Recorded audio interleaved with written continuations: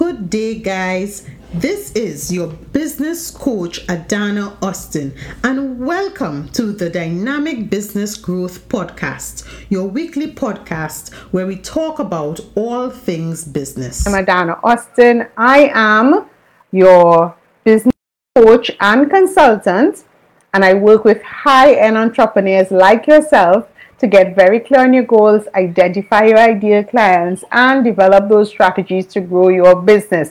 So before we begin, I want you to tag your business bestie, tag your accountability partners, share, like, give me some hearts, give me some loves, let me know that you are here. Today we are going to talk about building your team, right? And we're going to talk about the steps that you need to take into consideration when you are at a stage when you are ready to build your team.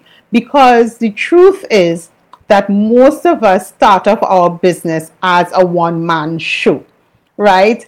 And we continue with that foundation for a little while before we decide to bring on staff, right? And there's nothing wrong with being a one-man show.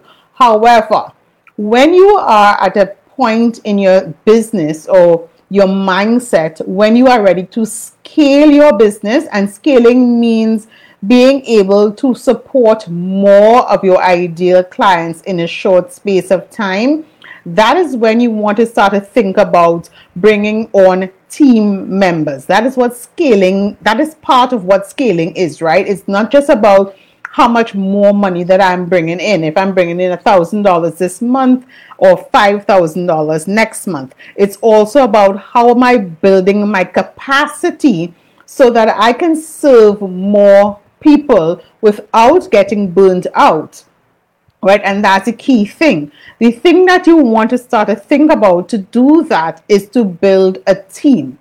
Now, you might be wondering, well, where do I start? Who do I bring on first? It's not a one-size-fits-all, and it's going to be different for everybody. You have to decide in your business model, what are the things that you need the most support in? Do you need a virtual assistant? And what exactly is that virtual assistant doing? A lot of times people say they need help, but they are not very clear what type of help they need and even how often they need the help, right? Because you might actually need somebody to come on a project basis, or you may need somebody just to work with you a few hours per week, or you may actually need somebody who works with you every single day. You, as the owner of the business, first have to get very, very clear about what kind of support you need. What skill set do you need this person to have? You can decide to hire one at a time, two at a time, three at a time. It really depends on your business. It depends on how you plan to pay them. It depends on your workload, right?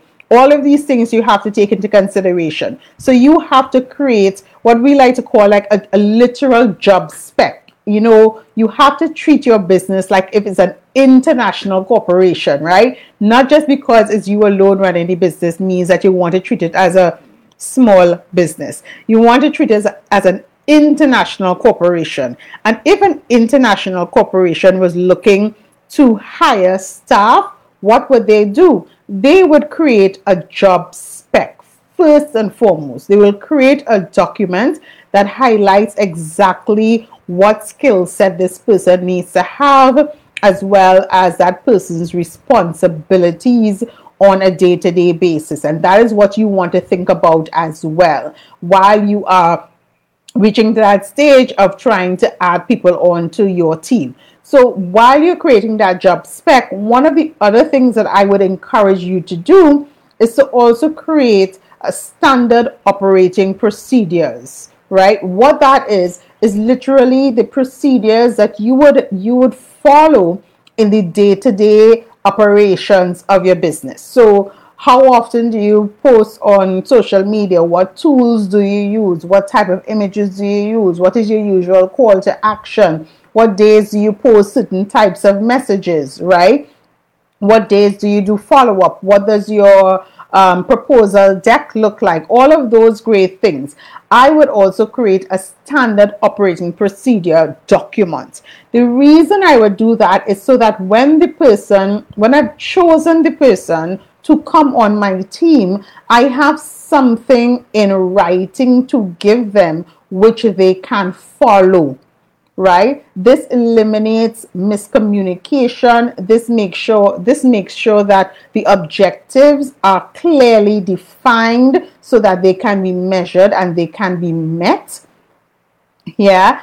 And remember, this standard operating procedure document is flexible because as your business grows, as technology changes, as new tools come on the market, you may have to switch it around a little bit, right? Or even the person that you hire may come on board and give you a new perspective or a new way of doing it, right? So you have to always remain open and have an open mindset when you're working with people, right? Because I always hear people say, I hired that person and she didn't work out.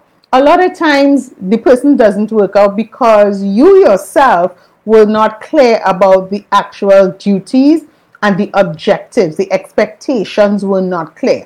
By having a job description as well as having standard operating procedures, right, it eliminates that miscommunication and it makes sure that when you're ready to onboard this person, you are both very, very clear about what the tasks are, what the duties are, and the expectations, right? What they expect from you as a boss and what you expect from them as a team member.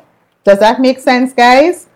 The other thing that you want to take into consideration is once you start to onboard this person, right, you want to make sure you have a contract. A lot of times we like to do this business with a handshake, and then when things hit the fan, we complain and we complain and we complain. But again, the contract is another way to protect not just yourself, but also to protect that team member.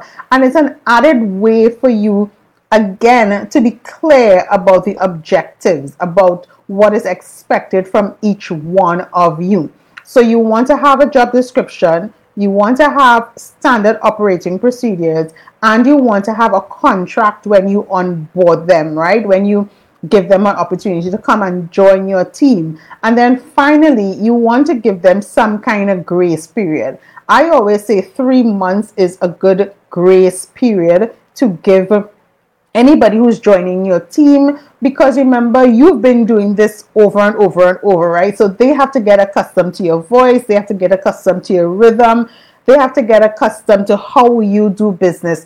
And within that grace period, they will have questions and they may even have recommendations of how you can do business even better. And this is why I keep saying to you, hire with an open mind, because you do not know everything. None of us know everything, right?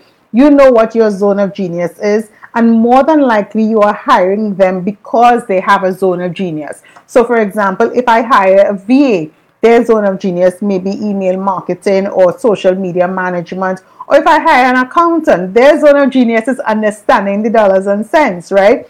And because they are in their zone of genius and what I may be hiring them for may not be my zone of genius, you have to keep an open mind. Right? It's not about I am the boss and I know the best and I know everything. Guys, that is not how life works, right? Because as an entrepreneur, we are continuously growing and continuously learning from each other. It does not matter. And one of the things I also want to tell you that when you decide to bring somebody on your team, also be very clear about how often you need them. So for example, I have 2 virtual assistants and they don't work every single day. No, they don't. They actually work a set number of hours for me per week. One of them actually works only 2 days for the week, and she divides the hours between those 2 days. And the other one, she works every day, but she just does like an hour and a half every single day. So you have to make that decision with whoever you're bringing on. You might not necessarily need somebody there every single day. And like with my accountant, we kind of meet at least once a month. But during the month, he's going through my stuff as I'm updating my stuff and, asking me questions and guiding me and that kind of thing. So when you decide that you are ready to scale your business, and the other thing is that when you bring those people on board, you have to do the dollars and cents, guys, right? Because I know one of the burning questions that a lot of you are going to ask is, how am I going to pay this person? That is why you need to be very specific about the task that they will be doing for you, because whatever they will be doing for you should be able to generate that income. Either they are going to help you attract more leads, or they are going to give you the opportunity to have more time to do the income generating things so that you're actually earning enough money to pay them with ease.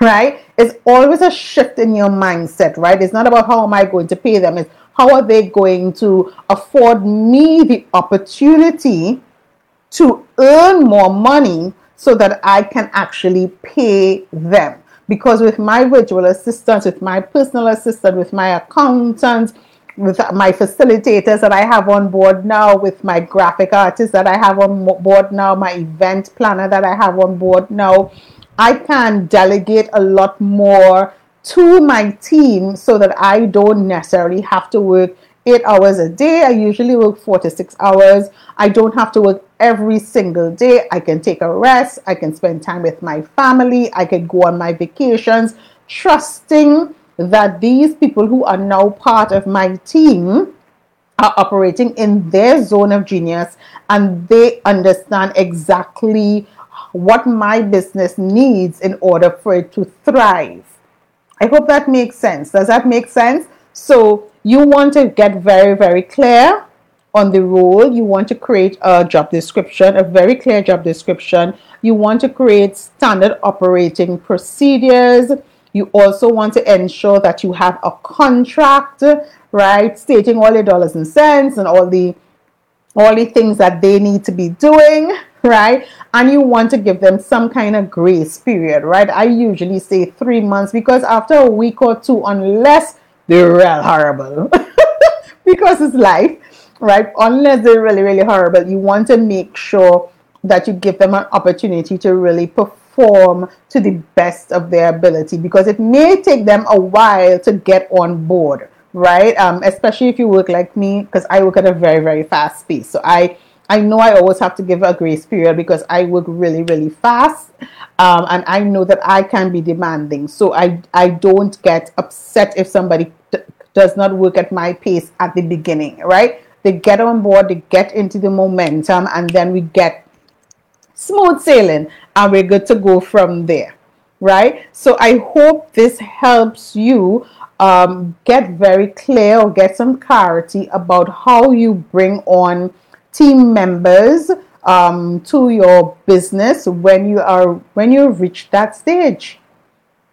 Yeah, so I hope this was well. As usual, if you have any questions, jump into my DMs. Let me know if you have any questions. I'll be glad to answer them. If you're listening to me on Instagram, jump into my DMs and let me know if you have any questions, how I can support you, how I can help you on this journey. Because you know what, guys, this is our $1 million year. I haven't said it in a while to you, right? But this is our $1 million year, and this is how we get to that $1 million, right? We can't do the same thing over and over and expect a different result. We have to push ourselves beyond our comfort zones. We have to adjust our mindset. We have to move with faith and believe that what we want for ourselves and what we want for our businesses is about to happen, right? And we are poised and ready to receive that blessing of success. Remember, it is all about focus and consistency. Check for more episodes on my website at Marketing Dynamics Business Solutions at www.mkgdynamics.com.